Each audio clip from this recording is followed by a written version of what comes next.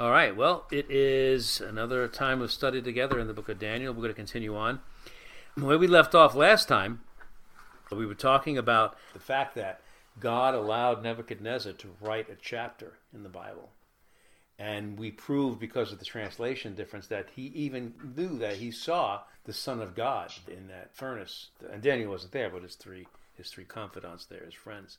And the other thing, too, is you think about it, and there still is no evidence that Nebuchadnezzar was saved.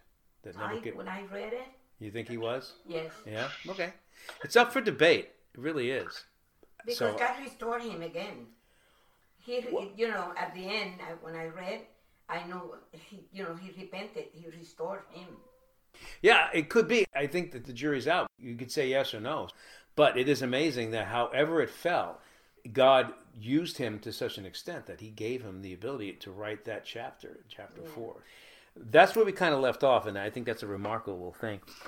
We were getting to the other dream he had. Now, the main dream is, of course, of that statue, the statue of Nebuchadnezzar, and that really is the key to the book of Daniel. I mean, it's the Gentile world powers as they have the cadence throughout time. Again, not from Egypt, but from Babylon, which is what we're talking about here, and the modern-day post-Nimrodian Babylonian culture and system, and how it fared out over time, and how it will fare out to the end, where we are right now. So if you go to Daniel chapter 4 and verse 9, he's talking about this dream, and remember, this is him speaking. This is Nebuchadnezzar speaking, and he says, I said, Belshazzar, chief of the magicians, I know that the spirit of the holy God is in you, and no mystery is too difficult for you. Here is my dream interpreted for me. So here's yet another dream, but this is different this time. So let's talk about that. In the first dream, God gave Nebuchadnezzar, he has shown the 4 major world Gentile governments which are to befall the earth down throughout history. Again, that statue that we know very well. To be smashed and wiped out by the rock, with a capital R, Jesus, who was cut out of a mountain and not of human hands because he didn't have a human father. He was sent by God himself, and he is Jesus Christ. But in this dream, we'll find not only Nebu's condition, but more importantly, a prophecy about the end days. This is the second dream that he's having here, so we're going to talk about. So if we go to verse 10 of Daniel chapter 4, we can read what he's going to say about it. Daniel chapter 4 and verse 10. These are the visions I saw while laying in my bed. I looked, and there before me stood a tree. Now, this is a key factor here. Obviously, you've studied the book enough, or you've read the book enough to know that this is all about the concept of what a tree is. We're going to really get into that here. We have to, because this is key. A tree in the middle of the land. It wasn't off to the side. It was in the middle of the land. Its height was enormous, so it's a huge tree. It's the most overweening feature of this particular land in the dream. And the tree grew large and strong, and its top touched the sky. It was visible to the ends of the earth. Its leaves were beautiful, its fruit abundant, and on it was food for all under it. The beasts of the field found shelter, they lived there, and the birds of the air lived in its branches. They lived there as well. From it, every creature was fed. So this is obviously not just a tree. It is a metaphor for a dominion. More than just a governmental system, I mean a nation and its government and all of the things that make it up. It is a great tree, and everybody lives and has sustenance in it because of the laws, because of the resources in the land, how they're administered, and so forth and so on. And that's really what this is about. What I want to do here, and what I did the first time I touched upon this, was to really touch upon the Bible using the metaphor of a tree in different places, because I think it just adds really a lot more thrust to how God uses this symbol in other places in Scripture. We can look at where else does God use the metaphor of trees. Well, we know that there is the tree of life, which is a big metaphor for a tree. There's also the tree of the knowledge of good and evil. And in other places in Scripture, there are trees that are symbols of other things. So we know the tree is a very important structure. And that's why it's no coincidence that it was in Nebuchadnezzar's dream. And he gets to write about it in chapter 4. But as I said, the trees are typically a symbol of a domain or a dominion. Have you ever heard of the allegory of Jatham's tree? Jatham's tree. After Gideon died, he looked for a tree to rule over all of the others.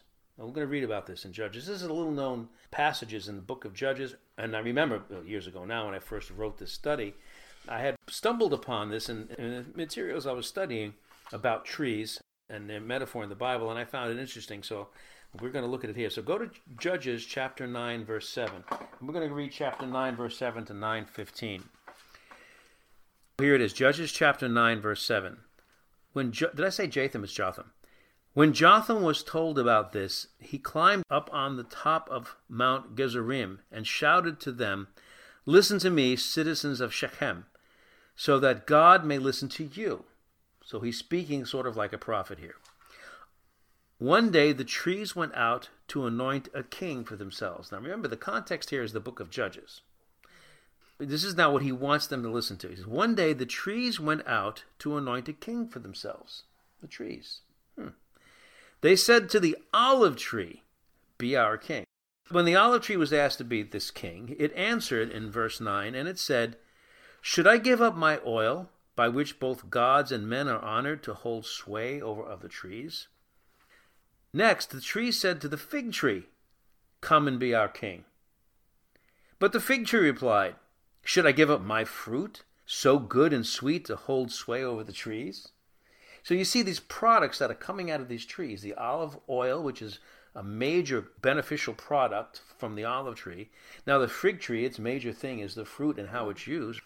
But he says, "Should I give these up to be a king over you," the trees? You see how it's degrading here, decrementing? Then the tree said to the vine, "Well, come and be our king." Since the olive tree and the fig tree refuse, now you got to, what else are you going to go to? The vine.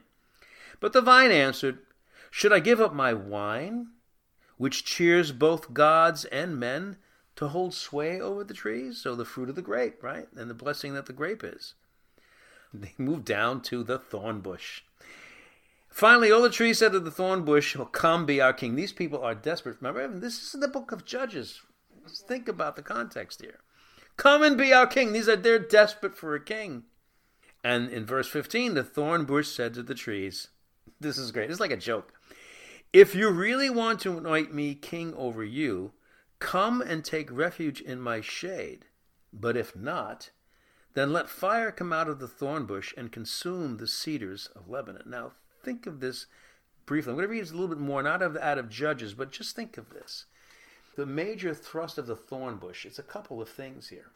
The thorn bush really doesn't produce any good fruit, but the thorn bush is part of the judgment that God gave men. Right? When Adam sinned, he was going to get his food and his sustenance and have to go through the thorns and the thistles to get it. When Jesus Christ came as a man, as the second Adam, but he had to die, what was on his head? Not a crown of olives, a thorn. So think of this. The other trees, this is just, again, looking into how Scripture is written to reveal certain things in Christ is throughout all of this. But this is the thrust of this, just as a side note. The other trees who had some stature and had some good things about them, natural goodness to them, like the olive tree, the fig tree, and the vine, they said, well, should we give up those things that are a hallmark for the things God gave us to give to men and gods to please them or to be beneficial to them? The thorn bush doesn't really say that. The thorn bush says, if you really want me to be your king, it says he's not even refusing here. He's saying, then take refuge in my shade. The shade, the thorn bush doesn't really have much shade. The other trees could have shed that too. So Jesus is the overarching shade. But he had to come and die first. And then he became the shade. But if not, if you don't take refuge in the thorn bush's shade, if we don't take refuge in the coming Messiah's shade here, if we don't believe in that, then let fire come out of the thorn bush. And by the way, what did Moses see?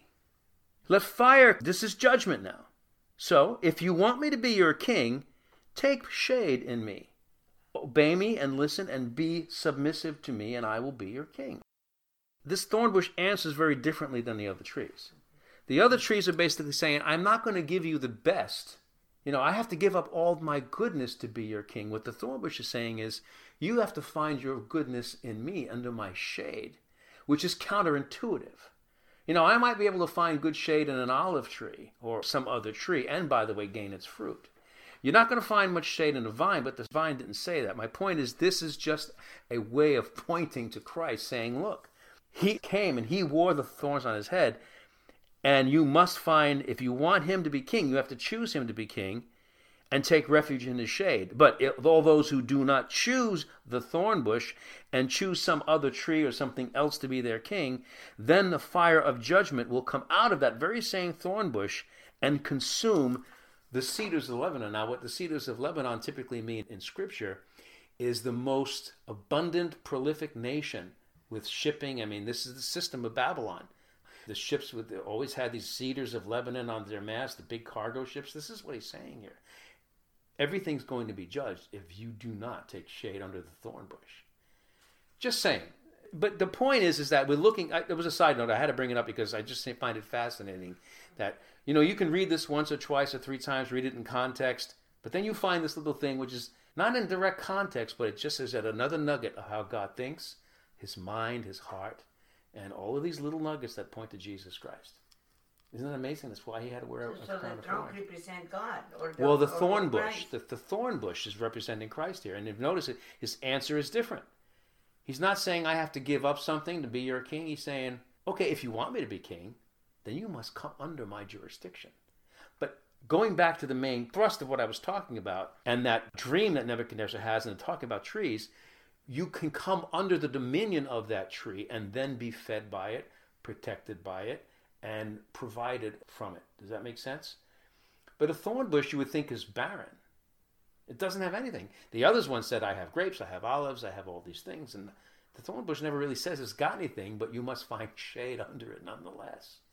It's counterintuitive. Just like believing in Christ and faith is counterintuitive, especially for the Jew.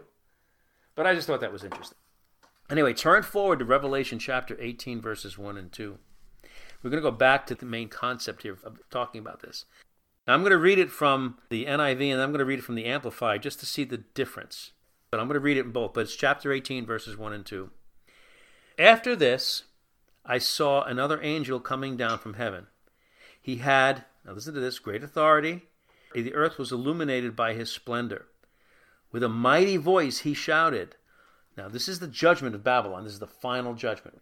Now, remember, chapter 18 is just before the end of the book of Revelation. Jesus Christ returns in his second coming in chapter 19.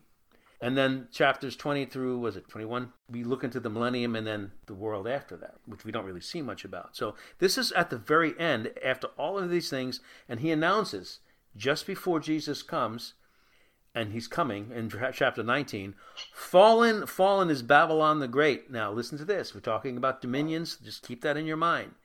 And we're talking about Nebuchadnezzar, whose Babylonian system was the whole basis of this, the thread that runs through the Gentile history of this world. Fallen is Babylon the Great. She has become a home or an abode or a domain for demons and a haunt for every evil spirit. A haunt for every unclean and detestable bird. Birds live in trees. You see, going back to Babylon, and this whole system is a dominion. That's what it's saying here. And we know that the system of Babylon, from Nimrod to this present time, and down through all of the governments in this statue, which have different iterations of the same thing, we know that Babylon is both a religious and an economic system that merge together to form what we have here. And that's what's going to be obliterated. Now I'm going to read the same two verses in Revelation 18 in the Amplified Version and see if we can find a difference here. So we go back to this angel. Then I saw another angel descending from heaven, possessing great authority, and the earth was illuminated with his radiance and splendor. Same thing so far. And he shouted with a mighty voice, she is fallen. The other one just said, fallen is Babylon the Great. But remember though, it's a whore with a cup. It's a female personality. She is fallen. Mighty Babylon is fallen. She has become, now listen to this, where it said previously, a home for demons and a haunt for every evil spirit. It says the same thing, but a little better here. It says, she has become a resort and dwelling place for demons, a dungeon haunted by every loathsome spirit, and an abode for every filthy and detestable bird. The Amplified Version really does amplify the point. So this whole system, which is a domain, it's a big tree that houses the worst of the worst in the physical world and the spiritual world. This is the system of Babylon, and that's what Nebuchadnezzar is the head of. we're getting into this dream, and we're just parsing this tree that he had. Let's move down to verse 13 of Daniel. Daniel chapter 4. I got to correct these notes here. Daniel chapter 4. We've hopefully better defined this tree, the significance of it in Nebuchadnezzar's dream. Daniel chapter 4, verse 13. In the visions I saw while lying in my bed, I looked, and there before me was a messenger. Now, the King James Version will say a watcher.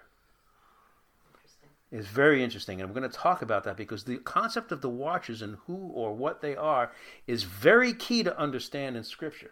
Because it is really chiding us as believers in God and believers in the Scriptures to understand that angels are more than just angelic messengers. They are. But there are different classes of angels. God has a structure of created beings that also are created, like for instance, if we look at physical life, right? We can look at cats and dogs and humans and birds, and they not only each have their own position in the whole ecosystem of this world, but they have a physiology to match their job. They have a spirit in them that makes them, like for instance, a cat has a spirit of a cat. That's why it doesn't bark like a dog. That's why it doesn't chew its cud like a cow. A cow has multiple stomachs. Its design and its physical spirit use those physical features to be a cow.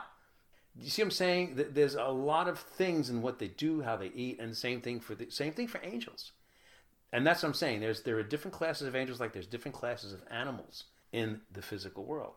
This physical world really, and the more I think about it, and I've been thinking about this for years, and you may already believe this. Some people don't really cotton to this, and everybody has their opinion, especially when we talk about metaphors in Scripture. The physical always points to a spiritual concept, and especially when we talk about the law, we talk about trees, we talk about anything. The Scriptures always make clear that the spiritual is the really real, and the physical is a simulation of that. It's a different stage so that history can be acted out here so that heaven doesn't have the same things happen there. Does that make sense? Satan was thrown out of heaven, thrown to here, to continue to sin so that sin can run its course. The good angels can come to assist us. We are made in God's image, but we are physical. So we have to live in this earth and be subject to the things that heaven is not subject to because sin was cast out of heaven, but the play is still going on. We're in the last act of the play, but the play has to be played out. God is not going to allow sin to play out in heaven and have war like that and sin all the time. So it's played out here. That's why, if you think about it, when God dwelt with his people and we had a physical temple, first the tabernacle and the temple, then we had the physical law. But in the New Testament, because now we're in the end times, the physical law is manifest. It's not done away with. It's actually amplified into the spiritual law, which we have to understand, which is difficult for us. But nonetheless, everything's a spiritual problem. That's what we're told. We're not wrestling against flesh and blood. We're wrestling against spiritual that are allowed to interlope. But they have the advantage in this chess game because we don't have the ability to go into heavenly places right now. That got cut off when Adam sinned. But they can still come here. So this is a stage. So when we see metaphors of trees, we see a physical temple, we see a domain or a dominion. We see how God lays out the land, how God puts his eyes on certain parts of the land and certain peoples. And it's all showing us in the physical sense how he does things in the spiritual sense. It's the same thing. Does that make sense? So looking at it that way, let's find out then what these watchers are, because they're specifically mentioned here. And there are specific features which we have to look at to understand better. And this is part of really the important stuff, the really important stuff that Daniel brings to us. It's not just these prophecies, it's this detail. So let's move on here. So he says here, and therefore before me was a messenger or a watcher. Now again, this is Nebuchadnezzar talking. So he knows something here. A holy one, but is from the Hebrew Irene, which is pronounced Iri. This is Daniel chapter 4, verse 13. He says it's the holy one, but meaning separate part. Let me tell you from the Hebrew. The Hebrew is called Irene, which means a class of angel called the cherubim, or the guardians, coming down from heaven. So we see that the watchers is something like a class of cherubim, because and if you look at the Hebrew, it's making it clear this is a certain type of angel. It's not a seraphim, it's a cherubim. Let's talk about the watchers or the cherubim class of angel for a second. Let's go to Genesis chapter 3, verse 24. as you go there, I want you to think about this question. Remember when Adam and Eve sinned and they were thrust out of the garden? How did God choose to prevent them of any way he could have possibly chosen, right? How did he choose to prevent them from getting back in there? With a cherubim and a flaming sword. Right. Right. I always asked myself years ago, why don't you just put up a gate? I mean, God can do anything. So if he does something in a certain way, there's a reason for it. And so let me ask you this, Lawrence. That flaming sword, what was a key feature of the description of that sword as it was being held by that angel, wielded by that angel? It was guarding the tree of life, flashing Right. back and forth. And it was turning every which way. Now, that doesn't there for nothing. Because if you look at it, and again, from what I've studied over the years, every which way does not just mean he's just waving his sword all over the place, because that's not a very efficient way of using a sword, right? Typically, a sword's going to go up and down to block something. Either he's going crazy with it, or it's going through not just up and down, left and right, it's also going through different dimensions. It's something that's interdimensional. Fire also? Well, fire, right, it could also mean fire. Fire is another way of saying something that's ethereal, okay? And he could have guarded the way with fire, where Adam and Eve could not pass through. Right. We also then see that there was what? Just one entrance and one exit into the Garden of Eden. Could they go around the hedge or something to find another spot to get in? So there's only one angel with a very special type of sword that he's wielding. Think about these things as we go. In Genesis chapter 3, verse 24, it says, after God drove the man out, he placed on the east side of the Garden of Eden, cherubim, and a flaming sword flashing back and forth to guard the way of the tree of life. And I think there was some translation that says they're turning every which way. But it says here, and we find cherubim in Ezekiel chapter 1. So let's go there. Ezekiel chapter 1, verse 4. And I looked, and I saw a windstorm coming out of the north, an immense cloud with flashing lightning and surrounded by brilliant light. Yet again, this flashing, there's something else going on here. The center of the fire, as you said, Felicia, this fire here now, looked like glowing metal. A sword is also made out of metal. So it looked like a sword. It probably wasn't a real sword that the angel had. It had something else. But in their humanness, this is how Moses described it in Genesis. So let's go back here, verse 5. And in the fire looked like 4 living creatures. Now, here's where it gets really detailed. But again, the metaphors of fire, flashing light, sword, we're talking about an interface between the physical realm and the spiritual realm, that when we see it from this side, we would have to couch it in physical terms. That's really what this is about. There were 4 living creatures, and in appearance, this form was that of a goat, a man. So, what does that mean? But each of them had 4 faces and 4 wings. Their legs were straight up. Their feet were like those of a calf and gleamed like burnished bronze. Further, under their wings and on their 4 sides, they had the hands of a man. That's quite the creature, unless this is a physical description of something that's not physical at all. That's representing itself, that's manifesting in this physical 3 dimensions and in time. As a side note, you know what's good about being alive today with all the technology we have, and especially the movies? Many of us have seen enough movies to see how the concepts of the things that they put in movies, which is all CGI, right? But you've seen how they would make things all of a sudden manifest, or you see like somebody in a science fiction film get thrust through a portal, and what they were as human beings, they get through the portal, and all of a sudden they have different features, or they have different abilities and things like that. So it's easier for us to imagine the interdimensional veil being broken. But for them, it wasn't that easy. So they could only describe in pure physical terms that they were familiar with what they saw. So they're kind of hobbled. If you and I saw the same exact thing, whatever that was that he saw, we could describe it in better terms because we've seen these kind of things in the movies. We also know about CERN. More. Yeah, but we've seen some of these things. We've already seen technology like flying machines, and we know they're airplanes. We've seen technology that can do like lasers and things like that and how they work. We may have had a different description of what exactly Ezekiel saw. And that is the point. Anyway, but let's talk about these angels that appeared in a certain way. and appeared, when they manifest here, they look like they're a composite of different animals. Like, how could you have feet that look like a calf, but they're straight up? It look like a man, but you have hands of a man. It's like, how does this thing live? How does it sleep? How does it eat? It doesn't make any sense. Did God make a mistake? Is this like a botched DNA design? Or, if what makes sense in the spiritual world, right, in the spiritual realm, when it manifests here, can look like something that makes no sense. Have you ever heard of the Tesseract? If you took a cube and try to make it exist in more than 3 dimensions, or take something and represent it, you would actually have to represent it as a tesseract. You can't actually draw it where it would make sense. If this were in the spiritual realm, and whatever it looked like, when it would appear here as a 3-dimensional object, it would look like a cube. What I'm saying to you is that there is this definite veil between us and the really real. When this is all contrived, and you and I can't see or touch anything other than physical. So that's what I'm trying to make. I'm trying to give you an abstract train of thought to better understand this. Okay, so now that we've done that, let's continue. His legs were straight, their feet were like those of a calf and gleamed like burnished bronze. Under their wings on their 4 sides they had the hands of a man.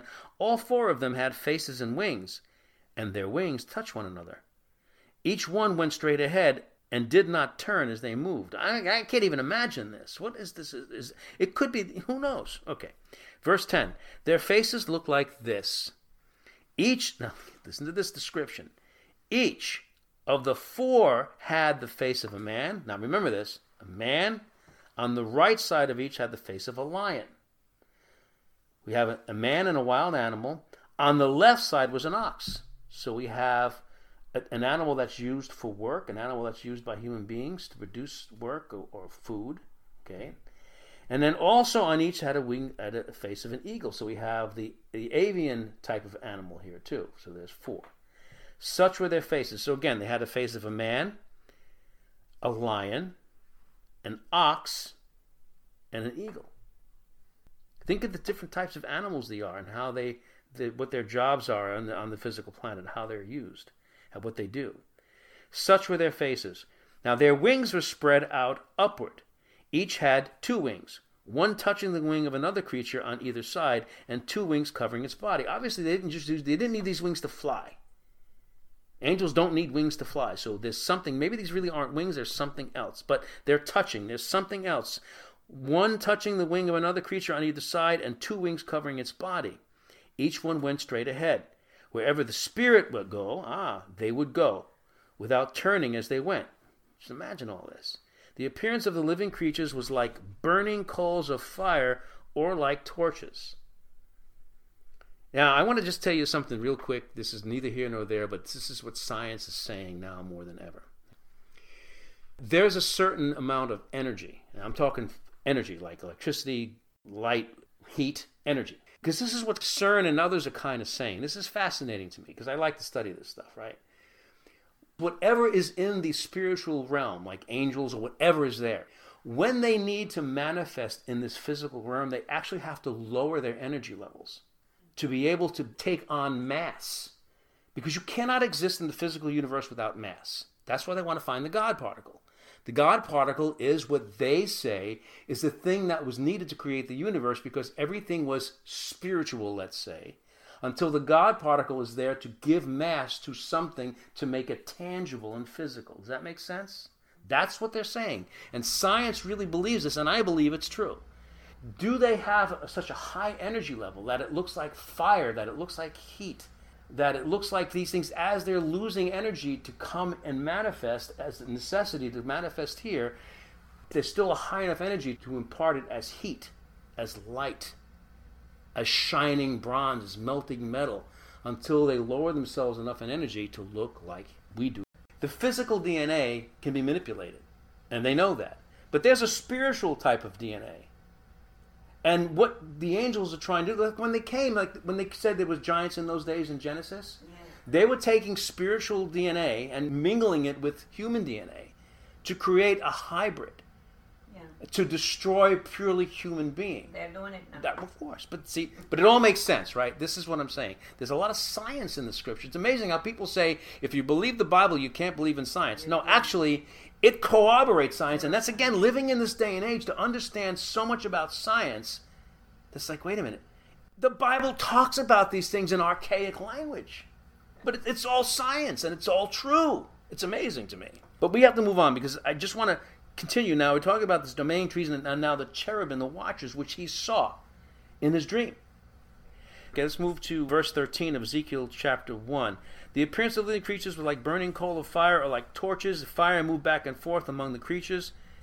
It was bright and lightning flashed out of it. The creatures sped back and forth like flashes of lightning. So it doesn't look like they were really bound by physics. Inertia, things like that didn't apply to them. It's interesting. But now let's move off to Revelation chapter 4, verse 6. John actually sees cherubim as well. So we just had a description of these watchers. We agree that there were some descriptions. This is something like Nebuchadnezzar saw. Ezekiel saw watchers too, or cherubim, and described their physicality as they manifested here, the best he possibly could. So let's see what John had to say about them. John saw these cherubim just as Ezekiel saw them as they appear around the throne of God. Remember when we were studying the book of Ezekiel, we talked a lot about that. About he saw a sea of glass, and one who was sitting on the throne, he couldn't see his face. And the cherubim were holding up the sea of glass. I was calling that, and I still call it, God's portable throne room, that he takes and is an interdimensional transport for him to come here. When he met Ezekiel at the river Kibar, when they were in the captivity in Babylon, it's like, whoa, what is this? There's fire coming down with all these cherubim holding this thing up, and it was a rainbow. It's like, you can't describe something that manifests from the spiritual into the physical, and whatever it looks like, it's not really what it is, but it looks like. It's absolutely amazing to me. Okay, so let's look at John chapter 4, verses 6 to 8. I'm sorry, yes, Revelation. I'm thinking of John, but it's John, yes. As John wrote in the book of Revelation. Good call. Thank you very much. Yes. John. It's good to get a simple name, Johann. Revelation chapter 4, verse 6. Also, before the throne, there was remember what we just read about Ezekiel, right? What he saw. That's what John saw. Also before the throne, there was what looked like a sea of glass, clear as crystal. Isn't that exactly what Ezekiel saw? In the center, around the throne, were 4 living creatures. Isn't that what Ezekiel saw hundreds of years before? And they were covered with eyes in the front and back. So there's some different features here. The first living creature was like a lion. The second was like an ox. And the third had a face like a man. And the fourth was like an eagle. Do we see any similarities here between what Ezekiel saw as watchers? So nothing changed. With whatever these are, they manifest the same way when they saw John hundreds of years later. Interesting. Just wanted to bring that out. Verse 8. Each of the 4 living creatures had 6 wings and was covered with eyes all around, even under his wings. And day and night. Now here's a couple of new things we didn't see in Ezekiel's version of this. Eyes. Well, we don't know really if they're eyes. So we can't start speculating. I mean, we can. Well, is it all the eyes of God and the 7 spirits of God? I don't know, and nobody knows. At least not that I know of. But it's even under their wings. Whatever they are, they're eyes. They look like eyes. But here's the point. Now we're seeing an additional feature of what these cherubim do. We see their construct, but what they do is day and night they never stop saying, Holy, holy, holy is the Lord God Almighty, who was and is to come. Now, they're obviously their main job is to worship God. They do other things too, like they carry God's throne, right? They are purpose-driven vehicles, if you want to call it that. Like, for instance, when you see the ox here, what do men use ox for? House pets? No. They use it to tread the grain. They have to muzzle the ox. They have to especially yoke it with another ox. But in the ox, you have strength. Before you had gasoline engines and diesel engines and electric power. That's why God gave us the ox, the strong ox, and the horse. The horse is strong, but the horse can be bridled. The horse can be used for transportation and pulling things, where an ox really doesn't do that, but an ox can certainly pull a plow implement and tread grain all day long and not get bored. So you see, what God has in angels, that for special purposes, sort of like the animals of heaven, if you will, we have special purpose-built physical beings in this physical version of how heaven operates on this physical world. To me, that makes sense. Because you see, this is the thing, when we go to heaven, I can just imagine we're going to have things to do. It's going to be a fully operating ecosystem. There's going to be time. There's going to be angel going about doing, and the increase of his government, there be no end. So there's going to be things being built. There's going to be special things for us to do, and as the administrators of all of this under Christ. Can you imagine? What we see here as the world and how it functions, it's a pretty big world, and there's a lot of things going on all the time. But take the sin out of it, and it functions. We have to see how it functions in heaven, and all of these different things God created to make those functions work. That's what I get out of this. Okay. And you're not going to be tired. That's right. And you're not going to be tired. And that timer we won't even need a timer. Okay, so now let's listen to this. So let's look at this lion and the calf and the eagle or the oxen and the man. Huh? I knew he said a rooster. Oh, yeah.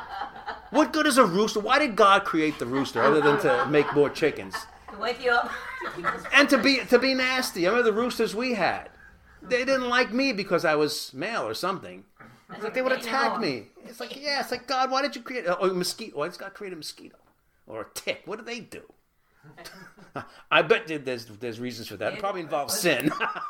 I don't know, because it's like no, because that's like sin. There's something going on here. Maybe it's DNA modification. So let's look at this for a second. We have a lion. What is a basic premise about a lion? Here, it's the king of the wild animal kingdom. And we also know that the lion is used as a metaphor for the Lion of the tribe of Judah. We also see any person who has a lot of power, who is the king of a domain, is typically equated to a lion. We also have the calf. The calf type is a domesticated animal, and it's also used for its food and everything. But maybe the watchers with the calf are the ones who watch over the domestic animal kingdom. You see, here's the thing, and I know I mentioned this before. Maybe I didn't make it clear before I read this. If you notice, Satan is always a reptile. We don't see any of the watchers with reptilian features. We see the birds, we see domesticated animals, we see work animals, we see and man himself.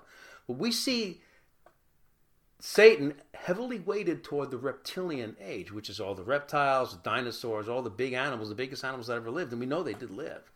They had dominion over the world, even over lions, until something happened to them.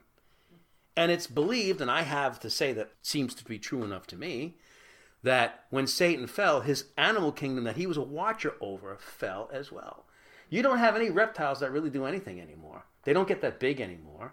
They're pretty much cold-blooded. They're benign. They don't really do much except... Crocodile. But what do? They eat. They eat but, you. Oh, yeah, okay. But what I'm saying is they're of no value, really. They don't really do anything. What I'm saying to you is when the earth had large reptiles, they impacted the earth a lot.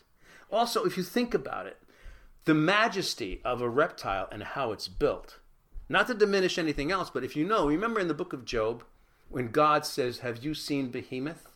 And how his scales are tightly fit together, and he is so strong, you wouldn't dare let your daughter play with him as you let your daughter play with a bird. So he's looking at that, and he also talks about, I think, the horse and its strength in its legs. God is showing Job his creative power in the strength of the most powerful animals. And you notice he didn't mention a lion. All I'm saying is you look at all of this and you say, okay, there's a purpose that everything is built. And so if we look at the reptile kingdom, and that's why everybody who's satanic loves the dragon. China loves the dragon. You go to tattoo shops, everything's about dragons. Dragons. And you notice the dragon always has fire coming out of its mouth. Where did that come from? Because fire is so closely associated with destruction and Satan, who's built on fire. And fire that's where he's going to live. And one other thing, you ever notice how the dragon's always chasing that ball? You ever notice that? The serpents. You ever noticed? Have you noticed it? I don't know if you've noticed that or not. Dragons chasing balls? Yes, you don't notice. Okay, you never noticed that. If you look at Chinese, especially Chinese culture, you can even go to a lot of Chinese restaurants, you'll see either a ball in its mouth or in pictures, a dragon will be chasing a ball. But that ball, believe it or not, is from their old traditions, which, see, there's a lot of wisdom in the sinful nature of man. They know what's going on. That's why no one can claim that they don't know. The ball for a dragon in Chinese culture is wisdom that the dragon lost and is wanting to get back. It's a native wisdom, a native being dominant over everything and having the wisdom as God, right? And it wants it back. Now, that's why sometimes you'll see it actually having it back you'll see a dragon. Matter of fact, do you remember, Rachel, that the walking stick Travis had?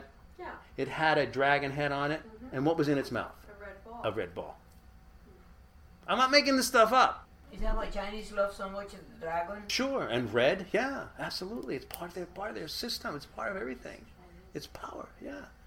But you notice it's not just in China. It's all over, and it's usually tied to the worst of humanity. The worst things we do in humanity, the worst things we ascribe to, or that we do to each other or for each other, like tattoos or parlors or things like that. So have you ever heard of the Serpent Mounds in Ohio? They're ancient. Yes. And they're burial sites with these large bones from the giants, which the Smithsonian takes.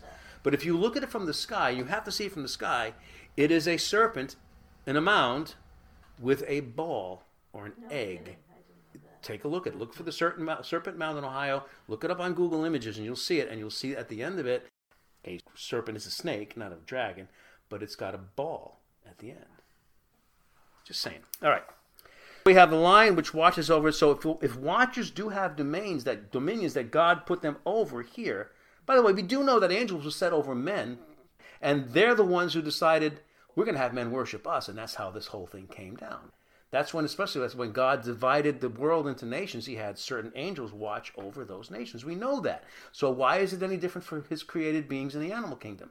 Because what is physically here is a manifest of what's spiritually in heaven, in a physical realm. And the angels interact with it just like they do there. That's why the angels jumped for joy when God created the universe, the physical universe. It was an extension to what they had in heaven. Anyway, dragon, snake, and all that stuff we talked about. Good. Back to Daniel chapter 4, verse 14. After all of that, now we understand that Nebuchadnezzar knew a lot of stuff, I think. He called in a loud voice, cut down the tree, and this is going back to this dream. To recap, this is this big tree. It's reached to heaven. All of these birds and everything had dominion under it. It was fed by the tree, which is the Babylonian system, the kingdom. The root of this thing is Nebuchadnezzar, so that's the point. Now he's continuing to talk about this big tree. He called in a loud voice, cut down the tree and trim off its branches and strip off its leaves and scatter its fruit. This is total destruction. The power away. Yes, take everything away. The fruit that fed the dominion, everything that lived under that tree is now going to have to be scattered or die. The whole dominion is taken down. So you're right. The whole power, the provision, everything is going to be destroyed. By the way, Babylon is fallen is the answer to this in Revelation. That tree is finally hewn down and it's scattered. I thought this was about Nebuchadnezzar. Yeah, it is. Nebuchadnezzar being sent out into the wilderness. Yes, but by extension, it's about the Babylonian system too. It's all related. He's like the poster boy for it, right? Yeah, exactly. But that's what I'm saying. This is all interrelated. The more you learn about history and the more you see that the Bible, especially in Daniel, is talking about the world Gentile history, it has to say something about it, even though it's talking about Nebuchadnezzar. Because when you're talking about Nebuchadnezzar, you're talking about the whole Babylonian system.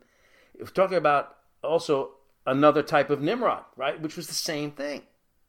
And he was scattered too when he was building the Tower of Babel. But the Tower of Babel was left as a stump. Remember, God did not destroy the Tower of Babel. Right. Matter of fact, history holds that Alexander the Great found it and wanted to rebuild it because he knew what it was. So that tree was hewn down, but the stump was left. Get it? Okay. Let the animals flee from under it and the birds from its branches, but, and here's the point Rachel's kind of making too, but think of this in the global context, not just Nebuchadnezzar's. Think of Babylon. But let the stump and its roots bound with iron and bronze. Now, it's iron and bronze. Not iron and silver, not gold, bronze, you get it. Remain in the ground, in the grass of the field. But note specifically, it's iron and bronze. And everything in the Bible is for a reason. Look at the metals in the statue that you see on the screen. If you guys on the phone there have your statue, what do you see? You have gold, silver, brass, and iron. And bronze is a mixture of what? Copper and tin. It's an amalgam. It's a weaker metal for sure. What I get out of this is, Where you have iron and silver and gold, those are pure metals. But when you have the metallurgy, the amalgam of these metals to make something better or different, right, in certain respects, like bronze is used in ship fittings and things like that because it doesn't rot, doesn't rust. Also, in this time, it was used for weapons. Correct, exactly, right. And it's more malleable too, so it's easier to work. So it's copper mix because in Colombia, I mean, we have all the minerals. I mean, all the you things. have a lot there, right? And copper, I don't know. They have copper, so Yeah. I never knew that copper could be mixed up with. Sure. Oh, could be yeah. Mixed up with anything, but copper, I don't know how it comes out, how it's being born. I don't know. But the point is that it's mined like any other metal, and Colombia happens to be probably very rich in that particular metal, right? It's very rich in copper. Yeah, so they're going to use it, and they're going to use it in more than other things because they have an abundance of it. They are using it now to do the oil, all these pipes underground. Yeah. From Colombia. So copper is very soft, but it's very durable. And going into the jungles. Yeah, sure, because that's what they have. So I think the statue should be it should be bronze. So instead of brass, it should be bronze? Right. Okay, because I thought they were pretty close. It may be a translation thing, maybe? Yeah. Okay. I mean, it's possible, but anyway, it's the same. It's the same kind of thing. My guess is that whatever translation is used it's the same thing in Daniel 2 and Daniel 4. Yes, I agree. I absolutely agree. And if you look at the sheer point of this, is gold is not the strongest, but it's the purest and it's the most valuable. But then you get down to silver, which is less quote-unquote valuable, but it is interesting because actually silver has more uses than gold, especially in technology. That's why silver has more value in a lot of ways now, especially as technology grows. Yeah. They're using more silver in phones and components than gold.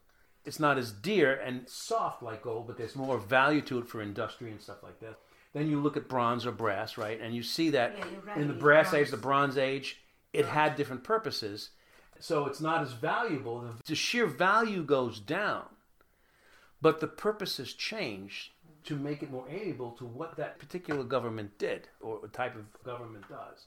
And then iron, pretty much iron is not very valuable, but it is strong and it breaks into pieces. You wouldn't use gold to make a hammer or an anvil, but you would use an anvil of iron and a hammer of iron maybe to shape gold and to shape bronze. Or you could use iron to make really strong weapons that would defeat bronze weapons. So that's the point. But iron is brittle. And then if you look at the component of clay, which is another story, we'll get to that. But what are we called, us as human beings and animals? We're called clay. But also, if you look in the scripture in certain places, you look at the angelic realm, and sometimes their being is equated with iron. Strength. That's right, but it's a higher level of DNA. It's stronger. But if you look, and it says at the end of Daniel, and this is maybe a spoiler alert, I don't know, but it says when it talks about the statue, and it says at the end just before the feet of iron, they only stay together for a short time, and it says, and they will try to mingle the iron and clay, but they will not be able to keep it together. So in the end times, we know, because we talked about it, that this DNA mixing, which is nothing new from back in Genesis, mixing iron DNA, if you will, with clay, human DNA. It's just information. But can you get something that can be interdimensional if it has, like, I believe that Adam and Eve had certain interdimensional ability. That's why, if you notice, it doesn't show any signs of Eve being shocked when Satan appeared. Because she'd seen these things before. If Satan or an angel came here right now, like you see everybody else in the Bible, oh, I'm falling, I can't get up. And they have to say, comfort yourselves, I'm not here to hurt you. Or sometimes I am here to hurt you. But you notice how they're not shocked before sin. Or just when sin happens. But now we're human. To me, they were angels, so I think they were used to them. That's my point. But that was my point. But you and I aren't used to them. No. Right? Okay, that was my point. Anyway, we should stop right now. We'll pick this up at the bands of bronze and iron. All right.